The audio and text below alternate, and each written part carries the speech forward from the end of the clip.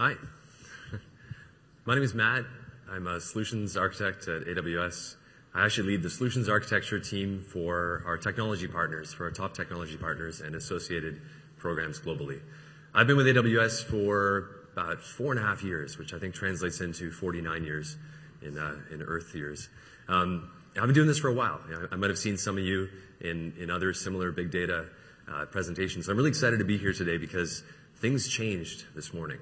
I don't know how many of you caught the keynote, but there's some announcements. I'm going to try to talk about some of the new services. My main goal here, though, today with you is really to make sense of our platform for your business case. I feel really passionately about this. We talk a lot about design patterns, about AWS services, but sometimes we kind of need to take a step back and ask ourselves the question, what business case, what problem am I actually trying to solve? What's the right tool for the job? So if you take away anything from today's presentation, I hope that it's a deeper knowledge of what big data tools you can use from our portfolio to solve your actual business cases, your actual use cases. We can't do all of it. So I'm going to give you a little vignette, try to tell you some stories, give you some real-world context. But I want to hear from you, too. So I'll hang around after the talk and happy to answer questions and try to map your business case, your context, to our services. Because we have an increasing number of services at AWS. In the big data portfolio alone, this doesn't even capture all of it, to be honest. There's a new one on there, Athena, that we announced this morning. I'll be talking a little bit more about that today. And so I think when you first come to the AWS platform and the big data set of services specifically, it can be a little bit overwhelming at the beginning because there's a lot of services and it's hard to map those immediately to the problems that you're actually trying to solve. So if we think about big data or analytics in general, I like to break it down into 3 areas. The first thing that is actually a tough problem is collecting that data, storing that data. So you need to get it into the cloud to do something with it. And that's not a trivial problem when you have petabytes and terabytes of data. You might have seen a truck drive on stage this morning. We'll get to that later. It goes a long way to solving some of that data movement and collection problems. Greengrass was another thing that was announced recently, and that allows you to essentially create IoT hubs to collect Internet of Things data on premises that you can eventually analyze. There's a number of ways you can collect data on AWS. The ones I'm going to talk about today, though, are Direct Connect, which essentially allows you to create a physical connection between your on-premises data centers or co-location facilities and AWS data centers. So you can have a lower latency and, in many cases, faster connection to the cloud from your data centers. AWS Snowball. So we saw Snowball Edge, and you'll see some out-of-date slides. Things change so quickly, I didn't get a chance to change all my slides. So Snowball Edge and Snowmobile came out today. Kinesis is increasingly important. As recently as 2-3 years ago when I was giving these talks, it was mostly about batch analytics. It was like, let's get the data into S3, into the cloud, and then let's process a lot of it overnight. Even as recently as 2 or 3 years ago, people using Hive on EMR, it would take a day or two sometimes to process data. Things have changed incredibly. Now people are processing data in real time, and it's become the norm. Again, giving this talk a year or two ago, and real-time data stream was still something that people were finding new and hard, and there was so many frameworks. Now it's kind of something that everyone is doing. We've made it easier with Kinesis to do, and Kinesis Analytics and other tools that we'll talk about. But real-time analytics is becoming the new just analytics. When people talk about analytics, when people talk about big data, very often it's streaming out of the box. And then, of course, AWS IoT. I just briefly mentioned Greengrass. Greengrass is a wonderful way for you to build your own or to buy Greengrass-supported appliances that can aggregate and collect data on premises. Or you're just simply pushing it up to the AWS IoT service. But IoT is also an important part of the big data story now. Everything is connected. It's not just sort of computers and log files anymore. It's all sorts of data from the edge. And importantly, we need to get that data and store it somewhere. So the second part is storage. And storage is also not a trivial problem. And it's something that I think is the most compelling part of the big data story for AWS. Because on premises, if you want to build a Hadoop cluster or data warehouse, but let's start with Hadoop, you need to actually couple your storage requirements with your compute requirements. If you need 100 terabytes, you need enough servers with drives in them to equal that 100 terabytes. In AWS, you can totally decouple it. You can store as much as you want in S3 and then spin up the compute capacity on demand or query it using Athena as of this morning. So by decoupling storage and sort of taking that as a separate problem in AWS, you can reduce your costs and really make more elegant solutions that are not only cheaper, but much more powerful over time. But storage, so S3, why is S3 good? S3 is kind of ties the room together. It's the place to put your data. Increasingly, people are talking about data lakes on S3. It's a bit of a buzz term, but it actually makes a lot of sense. It's a place to put all your data so you can access it using different tools for different business problems. If I've learned anything over the years, it's that no business is the same, and therefore the tools that you use to access that data and process them are going to be different. Different BUs need different tools.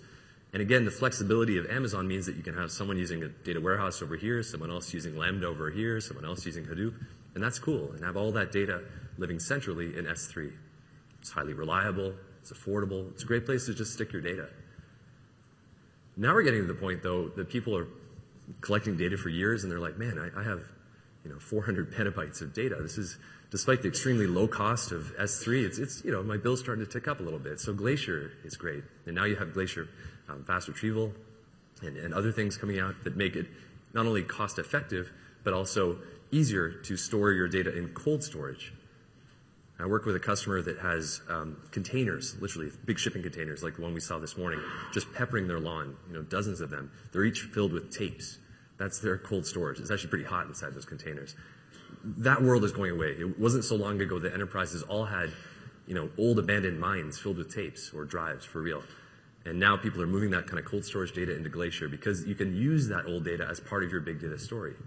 And now that you can process petabytes at a time easily, often, in a matter of hours, if minutes sometimes, you can make use of that old data to add to the richness of the context, to solve your business case with more data. So not all data is cold or slow. That's why we have services like DynamoDB, which is our managed NoSQL service, and then Amazon Elasticsearch service, which is a managed Elasticsearch service. So these are services to do things like full text querying with Elasticsearch or schemaless, SQL-less, NoSQL querying against a really fast, high-speed data store in DynamoDB. If you need hot data, fast data, you need to cache some data, you need to retrieve it very quickly, these are great services for that. And they're part of the big story as well. A lot of people talk about the Lambda architecture, not AWS Lambda, but the Lambda architecture. And really, that's just a fancy way of saying it's important to think of your data not just as a single thing, but to tier your data, to have some data that is hot, that you need to access right away, and some data down in cold storage that you don't always need all the time, and to put it in different services depending on how quickly you need that data, what you need to do with that data.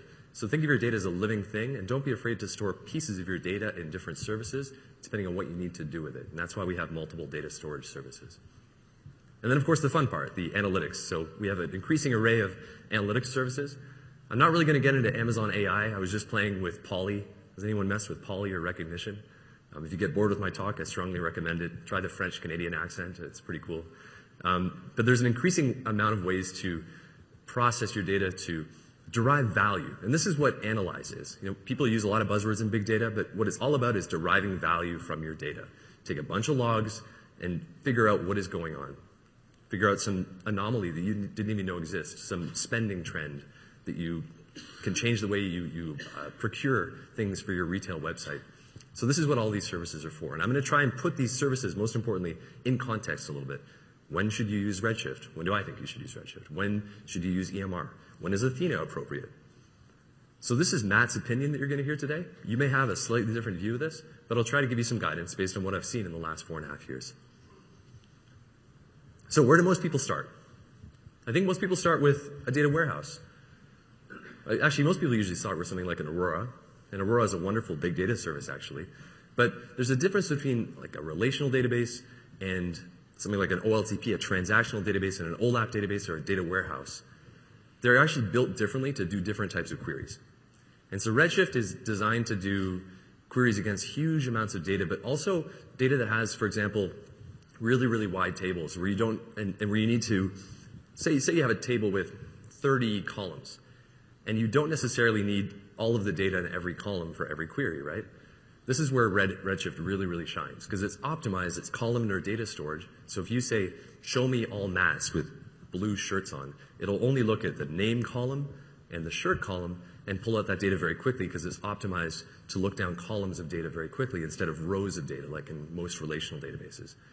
So for huge data sets, where the data is structured, or perhaps that you already have in a data warehouse or a relational database. What I most often see is just a huge hunk in MySQL database on premises that people have been sort of keeping alive for years.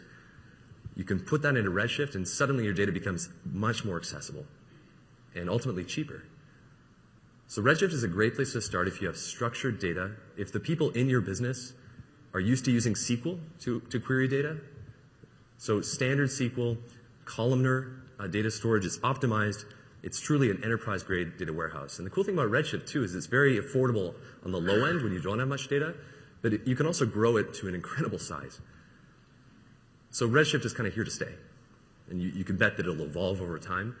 Redshift is a great place to put your data today, to use the same tools if you're using Tableau or different BI tools or analytics tools.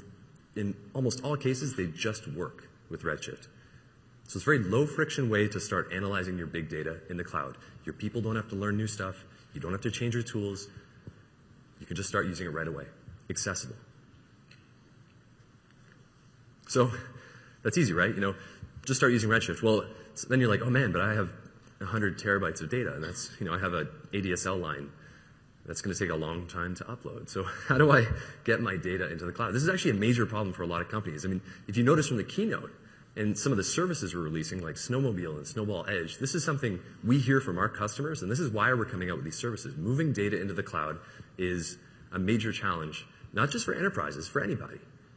So how do you get your data in there so that you can actually query it with Redshift? And this is something you should think of upfront. Too often I see people spinning up infrastructure, they're like, great, we're all set. Where's the data? And then they have to wait 2 weeks because they forgot about that part. So there's a lot of ways you can upload your data. And in fact, I talked to a lot of people, what should I use to upload my data?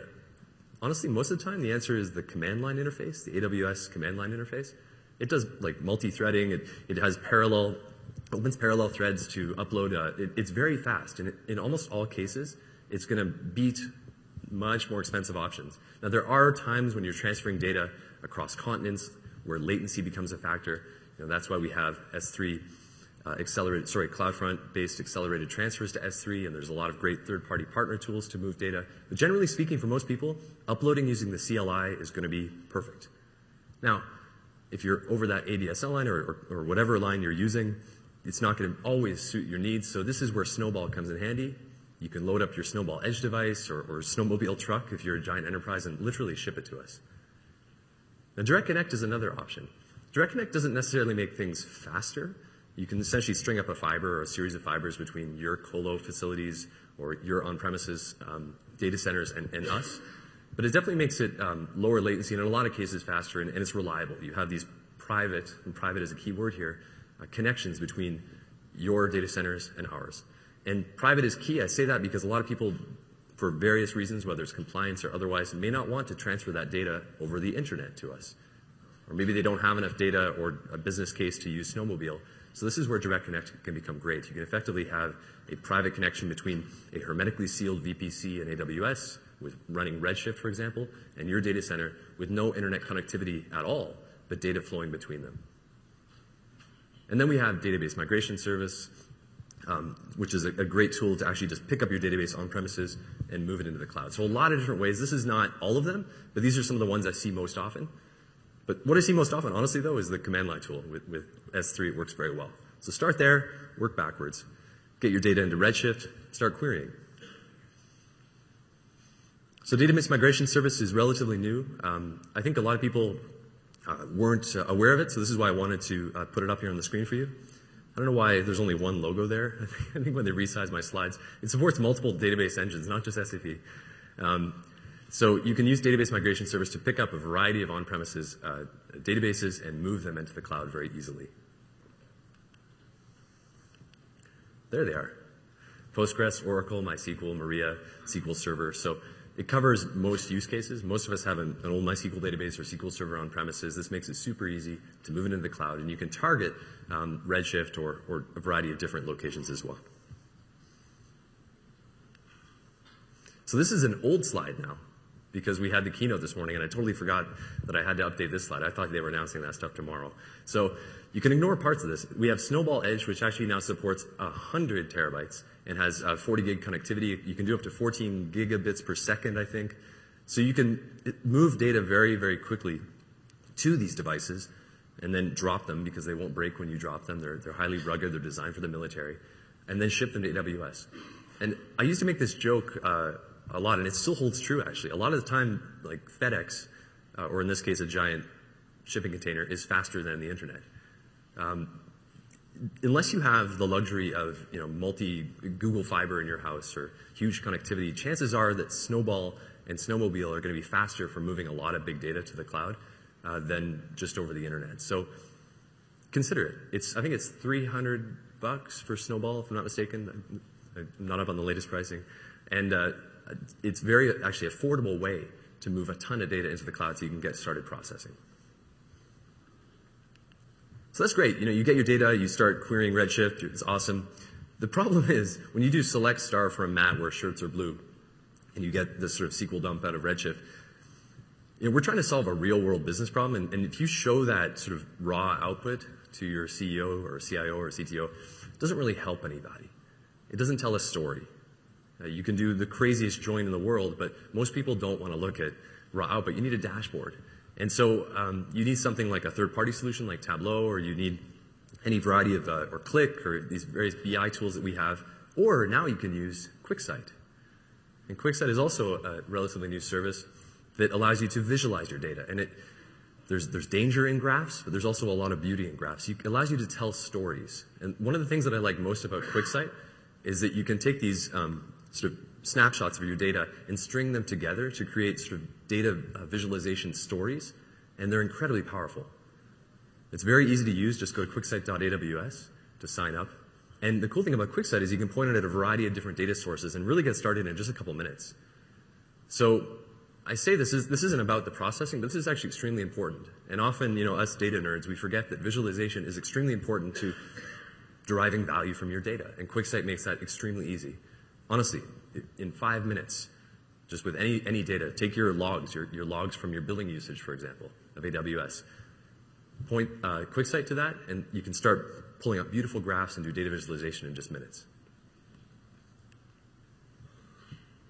So now we have our data into Redshift, and we can visualize it using QuickSight. That's great, right? We're done. Well, the issue is, what if your data isn't structured?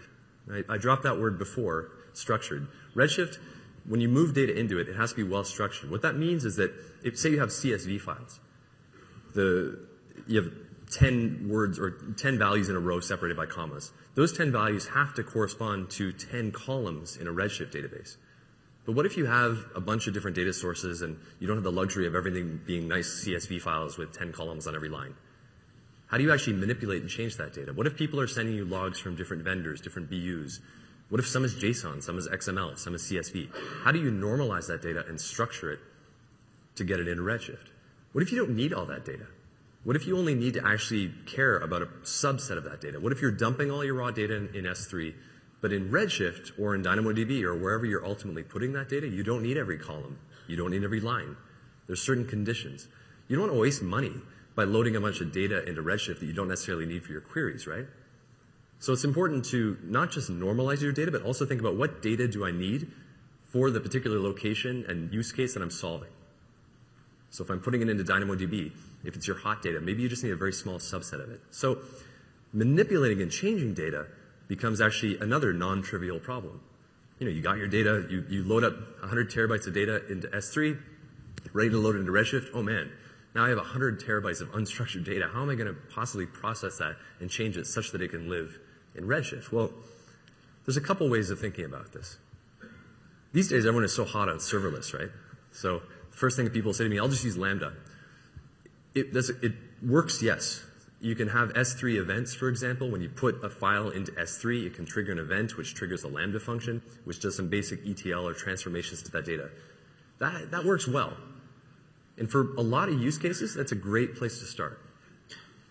But when you're talking about hundreds of terabytes of data or complicated manipulations, or if you want to take advantage of the rich ecosystem of people who have already done this and have written libraries to do complex transformations, like Omniture logs. I don't know if any of you work with those.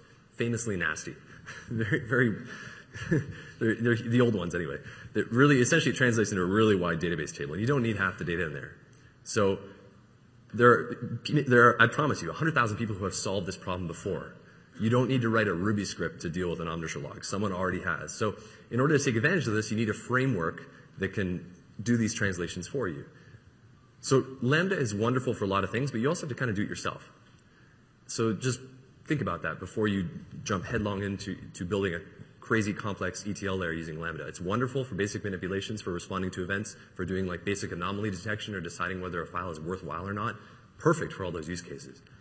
But there are alternatives. So this is the phase, I think, when most people move into, I think what is still considered like the newer big data world with Hadoop and all the rest of this stuff. Because you got your data into S3, you're querying it using Redshift. You might have used Lambda to do some basic manipulations, but you're starting to bump up against a bit of a ceiling. Maybe you want to use some new awesome big data framework. Maybe you want to just try new tools. Maybe you are having issues with processing a huge amount of data using Lambda at scale. So when you start asking these questions, how will this work at scale? How can I get more efficient about my data processing? How can I start exposing my developers to new big data ecosystem tools? The answer is usually EMR. The EMR is my favorite service on AWS. It's what I actually have a media and entertainment background, and 4.5 years ago when I sat down in the New York office where I'm based, I sat down beside a guy with a PhD in bioinformatics, and he said, you're media and entertainment, right? You do transcoding clusters? Yeah. It's like, Hadoop, no problems. A year later, you're a Hadoop expert. That's how it works these days. The point of that story is that EMR has a really easy learning curve when it comes to Hadoop, and it removes all the ops out of it. It used to be, when I was setting up Hadoop clusters, I did do that 4 or 5 years ago, it was hard to actually set up and maintain the clusters, install the software, maintain the software. That was a significant percentage of your job. You don't want your big data technicians who are trained data scientists spending time maintaining clusters. That's not a great use of their time or your money. They're expensive. So this is why EMR was built. It's a managed Hadoop service. And if you don't know what Hadoop is, just think of Hadoop kind of like think of it like an operating system for big data tools. I'm sure there's some people who sort of shivered when I put it that way, but that's how I like to think about it. It's a distribution. It's sort of like an operating system where multiple applications can run on top. A lot of people conflate Hadoop with MapReduce, which was one of the original batch processing, sort of data processing engines that people did batch processing with. But MapReduce is just one application that you can run on Hadoop. And now there's tons. There's Presto and Spark and Flink, and there's something new every day. And EMR provides a way to run all those applications on Hadoop in a managed way. So it's a managed cluster service, really, where the cluster is running Hadoop, and you can do distributed processing, streaming data processing, machine learning, whatever. You can run all these different big data applications on a managed cluster, and that's what EMR is. So it's extremely flexible, and it comes with all these applications that can be installed, and when you launch a Hadoop cluster, it makes all that stuff painless. So it supports Hive, Spark, Zeppelin, which is a cool visual interface, Presto, which we'll talk about later. You can even do sort of NoSQL stuff with HBase, Phoenix, and some of the new stuff like Tez, Flink. All of these applications, if you will, run on top of this managed Hadoop cluster. And we take care of the auto-scaling and everything else for you. It also does really cool things like integrate with KMS, our key management service. So if you need things like encryption at rest, it makes that very easy. And for anyone who has done encryption at rest in Hadoop before in this room, you'll know that that is not always easy. So making that easy is a good thing.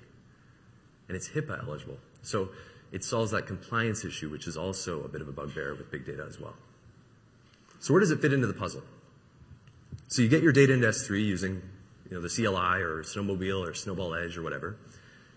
The use case I see most often for EMR still is essentially data transformation. It can do a lot of other things, don't get me wrong. If there's any people from the EMR service team, don't worry. I'll talk about the other stuff too. But most people are still doing batch processing or in some cases streaming data processing. Data comes in, whether it's via Kinesis or into S3. You transform that data, perhaps you normalize it so that you can load it into a Redshift database.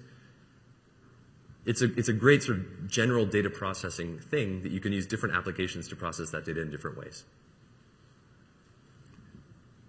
So if you stop here, if you only get this far, this is like a very sophisticated, actually, big data application that as recently as 4 or 5 years ago was reserved for white lab coats. And now it's honestly something that you can all do in about 10 or 15 minutes. There's a presentation in a workshop like this called Building Your First Big Data Application, similar title. And I strongly actually recommend you look that up on YouTube because you can actually follow the steps and do all of this yourself in about 15, 20 minutes. But that's not it. So what about ad hoc queries? What if you don't know what the data looks like? So it's one thing to say, okay, I'm going to transform the data, but what if all this data is coming in? What if the previous guy didn't make it to work and you show up and you need to figure out what this data is so that you can write the data transformation, so that you can determine if it needs to be normalized or structured so that it can be loaded into Redshift. How do you do that? What's an efficient way to do essentially like ad hoc querying of your data? So this is where Athena comes in. Now, Athena was just announced. So there are many ways to do this. In the past, what I would have done is I would have spun up an EMR cluster, I would have installed Presto on it, and then I would have issued SQL commands against data stored in S3 on Presto on EMR. Now that is actually pretty easy, but it still requires multiple steps. And I think a lot of people, if they just want to do some basic ad hoc querying, they don't want to go through all that hassle. They don't want to spin up an EMR cluster. They don't want to have to bootstrap Presto. They don't want to have to know what Presto is. So this is what Athena is. It's kind of the next level. It moves to that next level of abstraction. It moves just a little further up the stack. Underneath it covers it's actually running Presto. So what it allows you to do is load your data into S3 and then essentially do exploratory analytics or ad hoc queries against your data. And it supports a variety of different file formats like JSON and Avro and ORC and Parquet. So it's a wonderful way to explore your data when you don't necessarily know what is there or when you don't necessarily know what you're going to do with it yet. And this is actually really powerful because in the past, you used to have to kind of go through several iterations and get your data into a shape and then get it structured and put it into a database. But now we're getting so much data coming in, IoT devices, logs, all over the place, that very often the data is changing all the time. And you set up your big data pipeline. It used to be you had to kind of evolve your big data pipeline every few months, but now you may have to evolve it every day. And Athena is one of these tools that makes that possible and easy. You can kind of adapt to how data changes because it doesn't matter how the data is structured. You can use SQL to query any type of unstructured data on S3, no matter how it is compressed or stored and what format it's in. So it's very powerful. It's a simple concept, but extremely powerful. So they call it serverless query processing or interactive query processing. It's one of my, personally, my favorite announcement at re:Invent. So this is, in my picture that we've been following so far, sort of where it sits, is eventually you are going to do some heavy lifting with EMR. You're going to set up some regular jobs, maybe some batch jobs or some streaming data analytics using EMR that do that regular processing of data in S3 or coming out of Kinesis and putting it into Redshift. You're going to have sort of this pipeline. But it's also handy to have Athena there when the data is changing or when you do need to do queries that fall outside of the normal data pipeline. It's a perfect sort of addition. Instead of having to spin up a secondary EMR cluster or running Presto, whatever, it's super easy.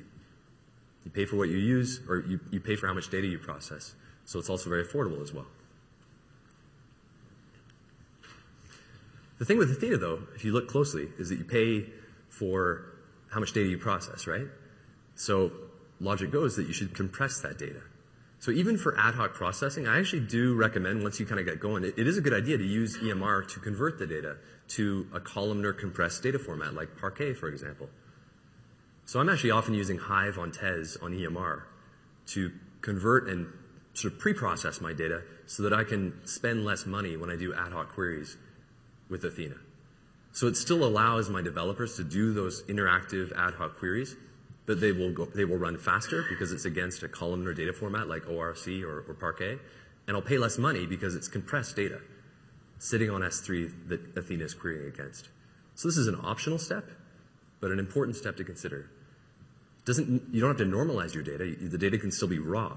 It'll just be compressed and in a columnar binary format, and then it'll run faster and more efficiently and cheaper with Athena. So Athena is wonderful, and having a managed service for, this is effectively running Presto that allows you to run interactive queries using SQL is amazing. But sometimes you need to do other stuff. Sometimes you want to use Spark ML. Maybe you want to use Spark SQL instead of Presto for some reason. Maybe you want to use Flink. Like I said before, think of Hadoop like a distribution, an operating system. There's a lot of applications out there, and they're changing all the time. Now, we'll build managed services as our customers ask us to, on top of some of the most powerful and popular ones, like Presto with Athena. But it doesn't cover all use cases. You all have different businesses, different use cases. So often you want to run custom code. Maybe you have some custom Spark jobs written in Java that you want to run.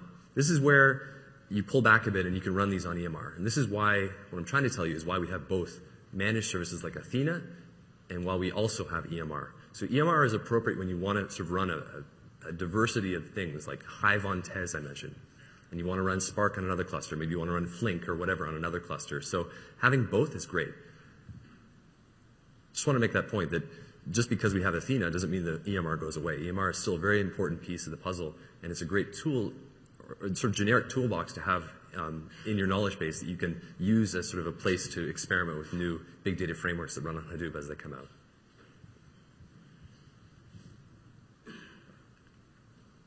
Okay, so we've been talking a lot about kind of batch stuff, though.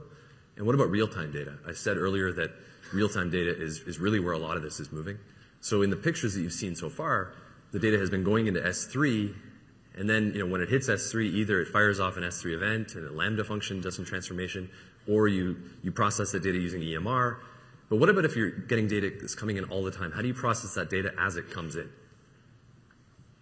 So that's where Kinesis comes in really handy. And Kinesis has evolved a lot over the last year. So it used to be, how I used to say this was that you can think of Kinesis kind of like a queue, a very simple, extremely cost-effective, very fast queue where you can just toss streaming data and then kind of figure out what to do with it later. It's evolved since then. Now we have things like Kinesis Firehose and we have Kinesis Analytics. So now it's more of a general purpose, real-time data streaming framework. So what Kinesis gives you is a reliable, durable, cost-effective sort of front door for your data. If you have data streaming in from mobile devices, from your web applications, from IoT devices, Kinesis is a great place to store that data first. Why? Because you can put your data in Kinesis and you can either process it in real time, but it also holds on to that data for 24 hours and can hold on to it for as much as 7 days if you want. For those of you who are familiar with Kafka, a lot of similarities between Kinesis and Kafka. It's a great place to capture that data, and then you can have multiple applications pointing at Kinesis that can do different things with that data. So for example, you have a mobile game, and as things happen in that game, those actions are pushed up to a Kinesis queue. Maybe some of those actions you want to respond to in real time. Other actions you just want to capture and archive. Other actions are maybe you don't recognize, or there's some new user behavior happening in your game that you want to capture if it's sort of a massive multiplayer game. You can satisfy all of those requirements with a single sort of Kinesis stream. You can have all your data flying into the Kinesis, and then you can have 3 applications, one for real-time data processing, one for sort of analytics against user behavior, and another one to respond to some kind of real-time game event. So it's high throughput, and it makes data capture extremely easy and cost-effective. You simply add more shards to your Kinesis stream when you need more capacity. Couldn't be easier. Now, what we've added more recently is Kinesis Firehose, because what we found is some of our customers were telling us that, hey, Kinesis is awesome, but I'm actually finding it kind of hard to get my data into Kinesis. So Firehose makes it easy to capture your data, to bundle it. You can aggregate your data, and then to push it into Kinesis Stream. So you can still hit the Kinesis APIs yourself or bake that into your application with the SDK. But Kinesis Firehose is a great way to get that data not only into Kinesis, but also up into S3 after Kinesis. Because people are like, oh, I didn't write a Kinesis application using KCL. That sounds hard to me. I just want my streaming data to be compressed and then dumped into S3 out of my Kinesis stream. So Kinesis Firehose does that for you. Think of it like a managed KCL or a managed Kinesis data service. So very often you want to capture that log data that's coming in real time, but you don't want every single log data as a file in S3. That would be inefficient for querying with Hadoop, and it would just be hard to manage. You'd have tons and tons and tons of files. So what Firehose can do is take all those, batch them into little megabyte bundles, for example, zip them up, and then dump them as the bundles arrive into S3. That's how most people use it. And Kinesis Analytics is new too. A lot of people are asking us, this is awesome, but I want to know in real time, I want to have the ability to run queries against my data in my Kinesis streams.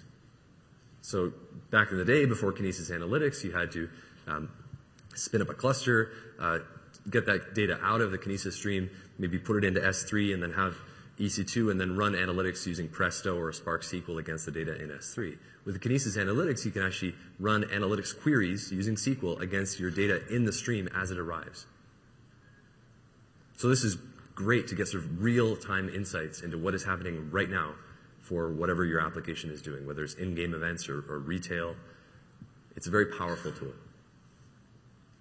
There's a lot to process, so let's actually look at it in context a little bit. So here we have some mobile clients, some web clients. That data is going into Kinesis streams. What that K is, with the box, is a KCL application. KCL is a library that you can run on EC2, and it takes care of spinning up resources, EC2 instances, scaling them up, scaling them down, and then processing the data and putting it in S3. You could also use Kinesis Firehose there, where Firehose would take care of that for you, bundle the data up, aggregate it, dump it into S3. And then you're using EMR to pull the data out of Kinesis streams, process it, compress it, and turn it into a columnar data format like ORC or Parquet. Then you can do ad hoc queries against it, figure out what this data is using Athena. Then you can process it further to structure it and normalize it so you can load it into your long-term data warehouse. So now the room is starting to come together. And I know there's a lot of tools on there, but it's actually, if you take a step back and you look at it, it's actually a very complex architecture that has been wildly simplified by just a few services. You have an enterprise-grade data warehouse that your developers who know SQL that are using their BI tools can use with no changes whatsoever. That use case is satisfied. You're using EMR to normalize and structure your data so that you can use Redshift in the first place.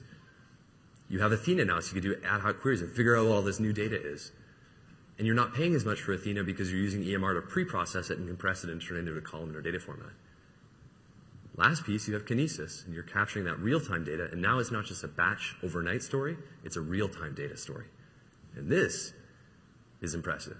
And this will transform your business. And I really don't mean that I mean that for real. I've seen this transform people's businesses. It's analytics, real-time analytics. If you're running any kind of mobile application, capturing those events from your users in real time to detect anomalies. Maybe there's behaviors of your application that you didn't anticipate, you don't want your users experiencing. You can now detect those and react to them in real time.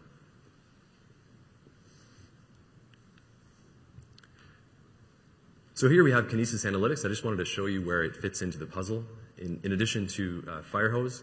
So again, same thing, except we're pushing into Kinesis Firehose instead of Kinesis Streams. Firehose is taking care of the bundling and compression and stuff and putting it in S3. We're using Kinesis Analytics to also do kind of rule-based processing of our data as it comes in. In this case, we also have Lambda, and Lambda is actually reacting to data as it hits Kinesis streams and then sending you a text using SNS if something's up. Maybe there's some security event that you detect using Kinesis Analytics. That can actually, using Lambda, it can actually do some basic data processing. Okay, let's look at this message that came into Kinesis. Hold on a second, this is like anomalous behavior. I don't like this. Let's send me a text and let me know that something is up. So again, responding in real time. Or maybe the data is coming into Kinesis and you can use Lambda to do that transformation like we talked about earlier. So again, think about real time and responding to events and how you can connect things like Kinesis streams, S3 events, and Lambda to respond in real time. Another way to respond in real time, though, is with machine learning.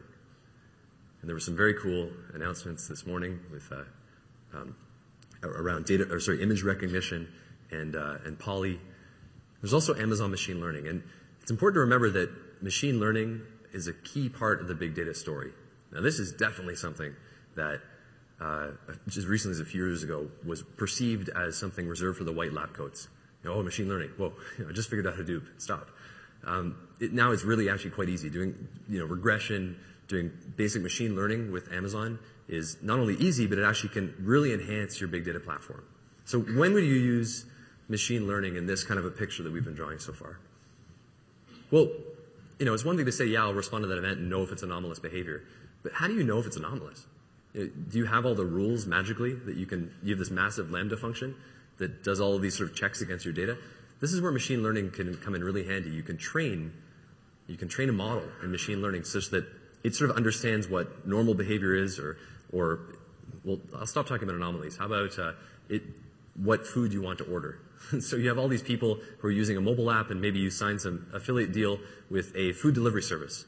And based on the user's behavior, you can be like, hey man, this guy really needs some pizza. He's having a hard time in level 4.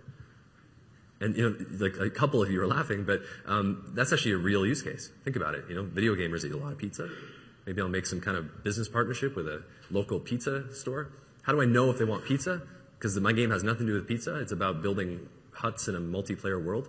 Well, it turns out that certain types of players that have certain behaviors get hungry at 4 a.m. They live in a certain part of the country. It's dinner time. You can correlate all these events. You can learn, and you don't necessarily have to have every combination. Like, if you didn't have machine learning, you would have to know every single combination that resulted in a pizza crave. With machine learning, you can train a model and infer from a certain set of parameters that this person may want pizza. So I know that sounds like kind of a silly example, but think about your own business. And think about how you could respond in real-time streaming events that are captured in Kinesis and make recommendations and tie that into other businesses. Again, augmenting your big data platform using machine learning. We work with a lot of advertisers. This is another thing too. Advertising, well, Amazon.com being one of them. And advertising is one of those things where machine learning is incredibly powerful. Not just advertising, though. What about security? Let's get back to anomalies for a second. You don't know what bad is necessarily, but you do know what is normal. And maybe you know what a set of conditions are that are different. So you can train a model against logs, for example, log data, of what things should look like versus what they should not. And when you sort of drift into that not area, you can trigger events and either auto-remediate using Lambda or send your CISO a text using SNS. So plugging machine learning into the big data story is not only easier than you think, but can be really, really beneficial. You can get started and train a model and plug it into your big data architecture, honestly, in 15 or 30 minutes if you take some of the labs. So this is fancy. You build this awesome architecture and you bring it to your boss, and they're like, okay, this is awesome, except compliance. And so, Andy Jassy was talking about this earlier today, sort of the enterprise story and how it's evolved over the years. Certainly in the four plus years that I've been at Amazon, it's evolved. But security is always super important at Amazon, and dealing with compliance and encryption is something that, quite frankly, when you're dealing with architectures and data at scale, can be hard. But we've made it a lot easier recently, certainly with KMS integration into services. So, for example, if you're using data stored in S3 or data stored in Redshift or data stored in EMR, all of those are integrated with our key management service, our KMS service. So you can have a fully managed key solution. Now, why do you need a managed key solution? Well, because the answer is, in big data, I'll give you a real example from my life. I was working with a hospital group on the East Coast, and this hospital group had a requirement that for every patient, you had to have a unique key for encrypting that patient's data, and that key had to be rotated every day. Now, this is a big hospital group, so their key problem became a big data problem. And their infrastructure to support the keys and key rotation, even rotating the keys was like a massive job that cost them money because it was a ton of compute. So by having a managed service like KMS, they could offload. They weren't making money off key management. They were making money off healthcare. So they could offload all of that key management to KMS. So you could have very sophisticated key rotation and encryption sort of frameworks or rather workflows and connect them very easily to multiple places where you store your data, like Redshift and EMR and S3. So everything gets harder with big data because it's so big. You have hundreds of terabytes, petabytes of data, and key management and encryption is one of those things that, most of us anyway are not making money off. So that's at rest. What about in transit? Well, our APIs, you can communicate with them using HTTPS and TLS encryption at rest. But what about network isolation? This is something that is relatively new, I guess, with EMR, but you can run EMR Redshift inside of VPC. And this is significant because remember we talked about Direct Connect before? And if you look at the corporate data center icon in the corner, a lot of people's fear of the cloud comes from the fact that they don't own the pipe between them and the cloud. It's the wild, crazy internet. And a lot of people talk about public cloud and private cloud. Well, I actually hate that term because you can have a private cloud with AWS if you have a direct connect from our data centers to your colo to where you're running, and you can have no public connectivity whatsoever. You can have all private addresses running EMR clusters in VPC connected to your data center or colocation facility over Direct Connect, fully encrypted using keys that you control with key rotation using KMS. That is a very sophisticated, private, secure experience for big data, and something that, quite frankly, is really hard to do on your own. I've actually had multiple customers show me their secure corner of their data center, and it's like this, literally a cage with like a chain lock fence. You can do better than that. We can all do better than that. Security is a key part of your big data story, especially once we get into compliance. A lot of you may be working in e-commerce, working with PII and PHI. So thinking about this upfront is important. What is your security story? Do you want to be sort of public facing, or do you want private? And the good news is you can be flexible with AWS. You can do both. Okay, so, I've been up here waving my hands and stuff, but who is actually doing this? I think this is important. How can, this is not a hobby. We actually have customers. A lot of people are doing this today. So let's talk about a couple of them. Redfin. So let me just build this slide out for you. Look familiar? So Redfin has this Hot Homes product, and they do user profile recommendations. They look for similar homes. They do essentially a mix of real-time and batch analytics to tell you, hey, you looked at this home, you should check this one out. I don't actually know if they're integrating, if they're doing kind of machine learning with EMR, but this would be a great use case for machine learning. Based on all these parameters, you were looking at these homes on a Tuesday, you live in Dallas, you're going to love this home. So that's a good use case, perhaps, for what we were talking about earlier. They use S3 as their data lake. They essentially aggregate and store all of their data in S3, and then they talk to that data using multiple services. They load it into Redshift, they transform it, and perhaps do machine learning or whatever using EMR against that data in S3. They also use DynamoDB. They have hot data that fronts or backs their website as well. You're not going to plug your website onto an enterprise data warehouse. You need a data service that has much lower latency for queries, so you can have a snappy mobile and web app. So Dynamo is perfect for that.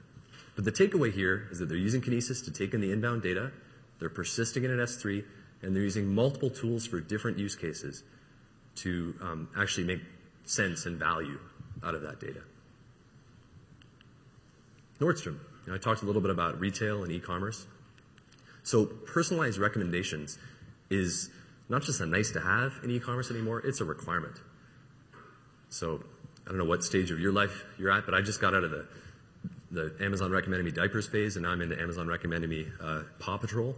So, but it needs to know a lot about me to make those recommendations accurately. It's actually processing a lot of data for a lot of customers. And Nordstrom does the same thing. They're doing personalized recommendations. And what's interesting about this is they used to have to do like micro batch jobs. Every 15, 20 minutes, they take a chunk of data, process it, then give you recommendations. But that's not good enough. Often you only have someone's attention for like a few seconds. And you need to make very quick decisions about what content to serve them or what ad to show them. Or these types of decisions have to be fast. So that's where the real-time streaming data piece comes in. So Lambda, Kinesis, DynamoDB, that they're making personalized recommendations using a very similar architecture that we saw. And doing analytics. I don't think that's actually QuickSight. FINRA. So we've talked about commerce, but what about the enterprise story? What's interesting about the FINRA use case is that everything in this picture here is encrypted both in transit and at rest. So I think it's a great real-world example of how you can have a compliant financial services big data story on AWS. It's a bit messy, this slide, but they're using multiple EMR clusters running different types of applications on Hadoop. They have Postgres clusters, they have MySQL databases, a lot of stuff going on here. But what's important is that they're satisfying different requirements of different BUs, different use cases, using different tools. And ultimately, their source of truth, their data lake, if you will, it remains S3. So again, that story where you persist your data on S3, and you have different clusters, different tools that kind of orbit around it to solve different problems for different parts of your business in a secure way. So my challenge to all of you today is, I want to see your picture up here. Next time I do this talk, I want someone from this audience, I want it to be yours. It's easy to do.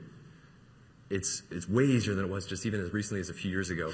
And hopefully your takeaway from today was that you have a slightly better understanding of where some of these tools can fit into solving your business problems. And again, I'll hang around after. I'm happy to talk in more detail about your individual problems, but thank you for your time.